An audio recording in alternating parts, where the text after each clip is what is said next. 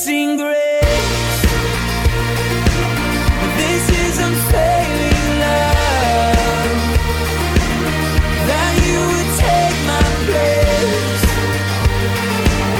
that you would bear my cross. Welcome to Day by Day, the verse-by-verse Bible teaching ministry of Calvary Chapel in Elk Grove Village, Illinois, with Pastor Phil Ballmeyer. We're glad you've joined us, and we look forward to spending time again in the Word of God together. We also invite you to stay tuned at the end of today's broadcast for information about additional studies and resources. Thanks again for being with us. Some passages in the Bible can be a little tricky to understand when simply read on the surface or outside of the context of the whole of Scripture.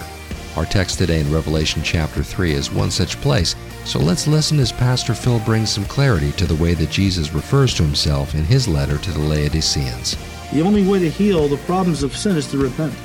And the only way to ultimately heal the greatest problem that sin brings, which is damnation, which is separation from God for eternity, means you have to come to Jesus who alone can cure you. But you can't come all full of self-righteousness and pride and self-reliance like a lot of churches are pumping into people relentlessly with the self-esteem teaching and all of that.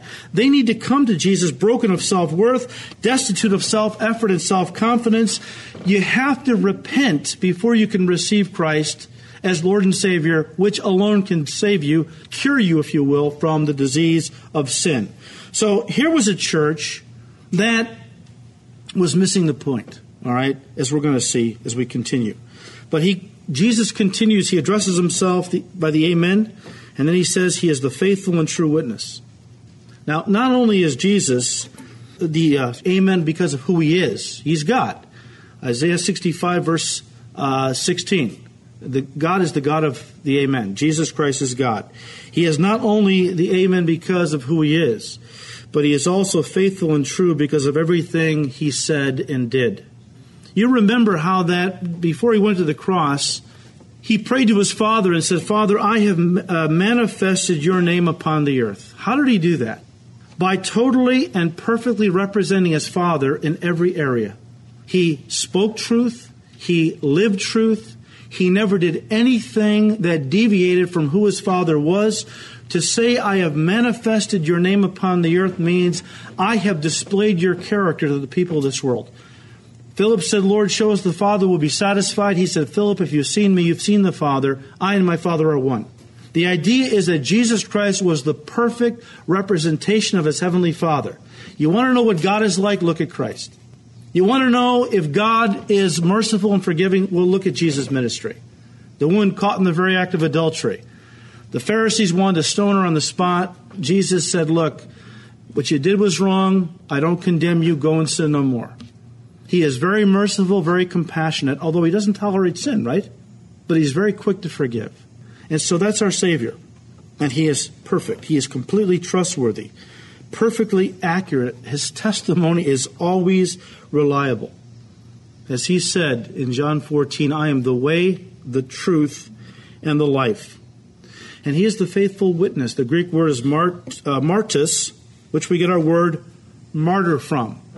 A witness was somebody that testified of something that they had seen.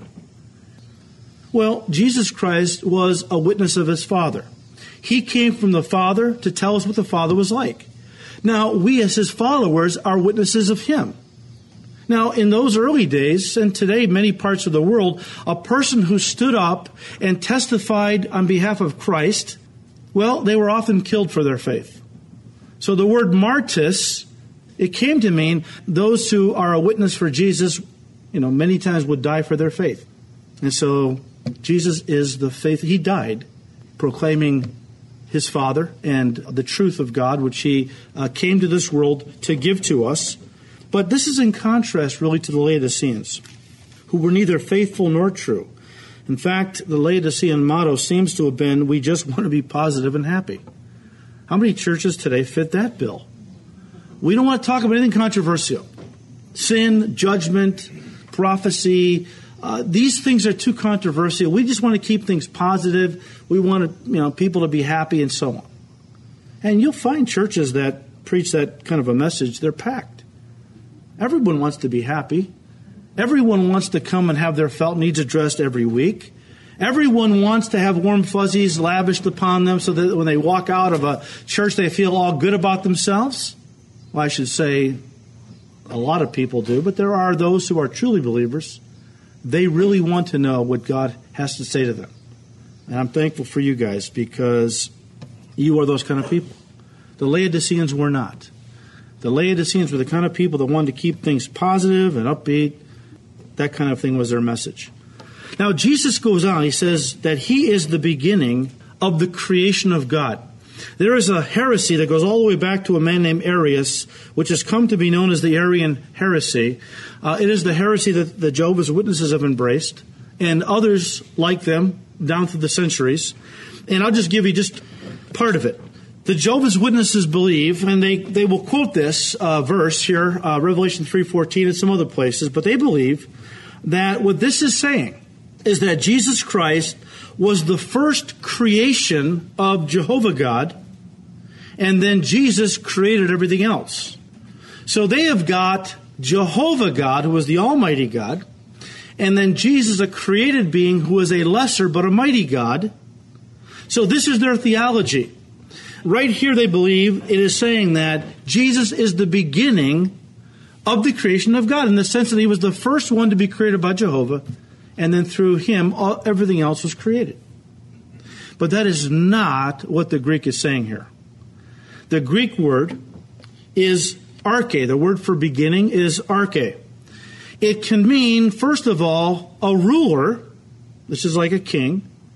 Or it could mean the origin, source, or active cause of something. And of course, Jesus fits both. He is ruler over all creation, and of course, he is the source or the creative force behind the creation, which is consistent with what John said in his Gospel, chapter 1, verse 3, what Paul said in Colossians 1:16. Let me read them to you. John 1, verse 3. All things were made through him. He's talking about Christ. And without him, nothing was made that was made. Now, Jehovah's Witnesses don't like that because, you see, if everything was made by Jesus, everything, then he himself could not have been made. I mean, right? If Jesus made everything that was made, then he himself could not have been made by Jehovah God. He would have to be creator of all. Now, that's what we believe as evangelicals. They, of course, do not believe that, but the Bible is clear.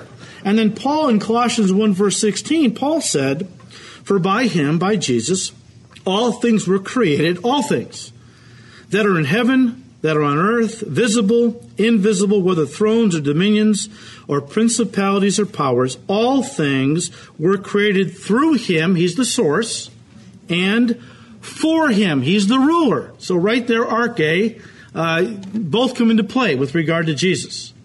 He is the source of all creation. He created everything. And he is the Lord of all creation. He rules over his creation. But I want you to notice this for a second. I think it's significant that Jesus, to this last day's church, says that he is the source or the active cause of what? Creation. I think this is directed at the reigning ideology and belief system of our day, evolution. It wasn't a big bang of random molecules and atoms that somehow exploded and brought into existence everything out of nothing. Jesus said, I am the source of all creation. I created all things according to the word of my power. And the Bible says he holds all things together by that same word. I mean, the Bible indicates that in the last days, the great last days heresy is going to be the theory or the belief in evolution or naturalism. That everything came into being all by itself without any kind of divine fiat or divine intervention. Everything came from nothing all by itself.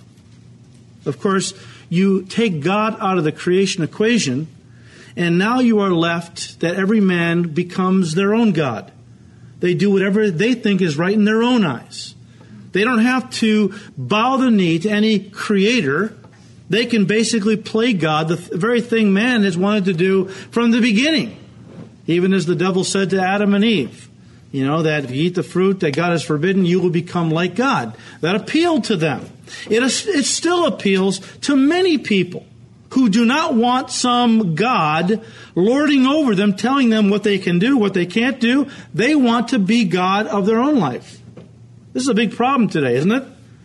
And the Bible says that it would be the reigning heresy in the last days. In fact, Peter, in 2 Peter chapter 3, I'll read verses 3 and 4. You can read the whole context at your leisure. But Peter said, knowing this first, that scoffers will come when? In the last days. Walking according to their own lust. There you go. People want to be God. They want to do whatever they want to do. It often revolves around their own lusts. Walking according to their own lusts and saying, where is the promise of his coming? For since the fathers fell asleep, all things continue as they were from the beginning of the creation. You see, what we have here is the doctrine of uniformitarianism, which is what evolution is based on. That all things came into existence by a series of accidents. You have to have time. The evolutionist God is time. Okay, you have to have a lot of time for these random mutations and accidents to take place genetically, which eventually lead to complex, simple forms of life and more complex forms of life as evolution takes place. You have to understand, though, there is biological evolution, which we see today reigning in our universities and all. Of course, Hitler was a big fan of Darwin and took a biological evolution and applied it socially, because he figured, look, if in the animal kingdom the strong kill the weak so that the strong can thrive, why can't we do that on a human level? We will kill all those who are inferior so that we can have a super Aryan race of people. But don't forget, that lie started in the Garden of Eden, when Satan told Adam and Eve, you shall become like God. Don't forget, the theory of evolution has been around, spiritually speaking, for 6,000 years. The idea that we, through a series of reincarnations, will eventually evolve into godhood, that is going to be the main heresy the Antichrist is going to bring to this world. The Bible talks about this. In the last days, people would believe the lie. Definite article, very specific lie that can be traced all the way back to the lie that the devil told Adam and Eve in the Garden of Eden. So we are seeing this is the heresy. Evolution is the big heresy. You get spiritually, biologically. Either way you look at it, though, it does away with God, makes man God. And it's what we see going on all around us. And it's crept into the church big time. A few months ago, I got this news story, just read a small part of it, out of one of the papers. Vatican astronomer Guy Consimano says believing God created the universe in 6 days is a form of pagan superstition. This is a Vatican astronomer who says believing that God created the universe in 6 days is a form of pagan superstition. Why? Because if you're an evolutionist, you can't have 6 days of creation. If you're trying to mix evolution and creation together, the best you can do is theistic evolution. God created the amoeba and then let it evolve over billions of years. Well, you can't have 6 days of creation then. You got to have 6 1 billion year periods, or 6 10 billion year periods, or however old the universe is. When I was a kid, it was 5 billion years old. Now it's 18 billion years old, and I'm not that old. But they keep changing things. I don't know. At least I don't feel that old. He went on to say, Consimano told the Scotsman, a newspaper, the idea that religion and science are competing principles is a destructive myth. See, they want to blend science and the Bible. But guess which one suffers when you blend science and the Bible? The Bible. You start throwing the Word of God out the window if it doesn't agree with science. Science is a belief system. Now, let me back up. Anything that can be observed or reproduced is scientific. But let's be honest, nobody has ever seen evolution taking place. Therefore, it's a belief system. It's a matter of conjecture. It's a matter of belief. It takes faith to believe in evolution. I mean, I was watching a DVD. Maybe you've heard of Richard Dawkins, a Cambridge professor called the Bulldog of Darwin. This guy's vicious. He attacks creationist Christians. Oh, he goes after us big time, ripping us apart, just belittling. How stupid could you be to believe in creation, blah, blah, blah. Somebody gave me a video where he was being interviewed. And they asked him, well, Professor Dawkins, can you give us one example of vertical evolution? Now, horizontal evolution is everywhere. That's changes within a kind. God has allowed for kinds to adapt to their environment. That's not true evolution. That's just changes within a kind. Adaptations. Vertical evolution, where the amoeba becomes the lizard, becomes the bird, becomes, whatever, your Uncle Harry or whatever it might be. Nobody has ever seen that take place. And I love this. I could not believe it. As this reporter asked Dawkins, can you give us one example of vertical evolution? I was actually dumbfounded. He didn't have one, and he sat there for about 30 seconds seems like an eternity. This guy was fidgeting, was looking from side to side, looking up. I mean, he couldn't come up with one example. This is the Bulldog of Darwin. This is one of the great champions that defends the theory of evolution, who claims it's not a theory, it's fact. It's science. And what you Christians believe, that's nothing but superstition. And yet he couldn't come up with one example of vertical evolution. Amazing. And yet, another story it's almost maybe 8 or 9 months old. Out of New York, the article reads, nearly 450 Christian churches around the country plan to celebrate the 197th birthday of Charles Darwin today with programs and sermons intended to emphasize that his theory of biological evolution is compatible with faith and that Christians have no need to choose between religion and science. Evolution Sunday has drawn participation from a variety of denominational and non-denominational churches, including Methodist, Lutheran, Episcopalian, Presbyterian, Unitarian, Congregationalist, United Church of Christ, Baptist, and a host of community churches. So a lot of churches have embraced the theory of evolution and tried to harmonize it with the Bible. Well, Pope John Paul II, before he died, had written a book where he was saying that he believed in evolution and tried to mix it with Christian faith. Can't happen. Can't happen. The churches do this because they have been brainwashed into thinking evolution is true. They don't really believe the Bible is the Word of God, and so really they're embarrassed that it comes across so infantile. We're so enlightened today. How could anybody still believe in Genesis? Hey, I do. I don't know how anybody can believe that everything came from nothing all by itself. To me, it makes much more sense to believe that everything came from God, the divine creator, and the one wise enough to create everything. I mean, David said, we are fearfully and wonderfully made. I mean, scientists don't even understand some of the most basic principles of how the body works, genetically and so on. And yet it all came about by accidents, mutations. Come on. There's a blindness that has been put upon people because they don't want to receive the love of the truth that they might be saved. Therefore, God is allowing them to be deceived because they don't love truth. They want, to cling to a belief system that allows them to be God and not have to bow the knee to the true God. Well, at this point in the letter, there should be a commendation. That's the pattern, right? After the introduction, there's a commendation. But this is one of two churches, Sardis being the other one, where there is no commendation by the Lord. So there's just a big blank spot there. And what Jesus does is moves right into the accusation, which is plenty, okay? Takes up the space that would fill the commendation and the accusation in other churches. So he jumps right into the accusation. In verse 15, he says, I know your works, that you are neither cold nor hot. I could wish that you were cold or hot. So then, because you are lukewarm and neither cold nor hot, I will vomit you out of my mouth. Jesus shows here, through various statements that are really kind of plays on words, that he knows exactly what is going on in their city and what's going on in their church.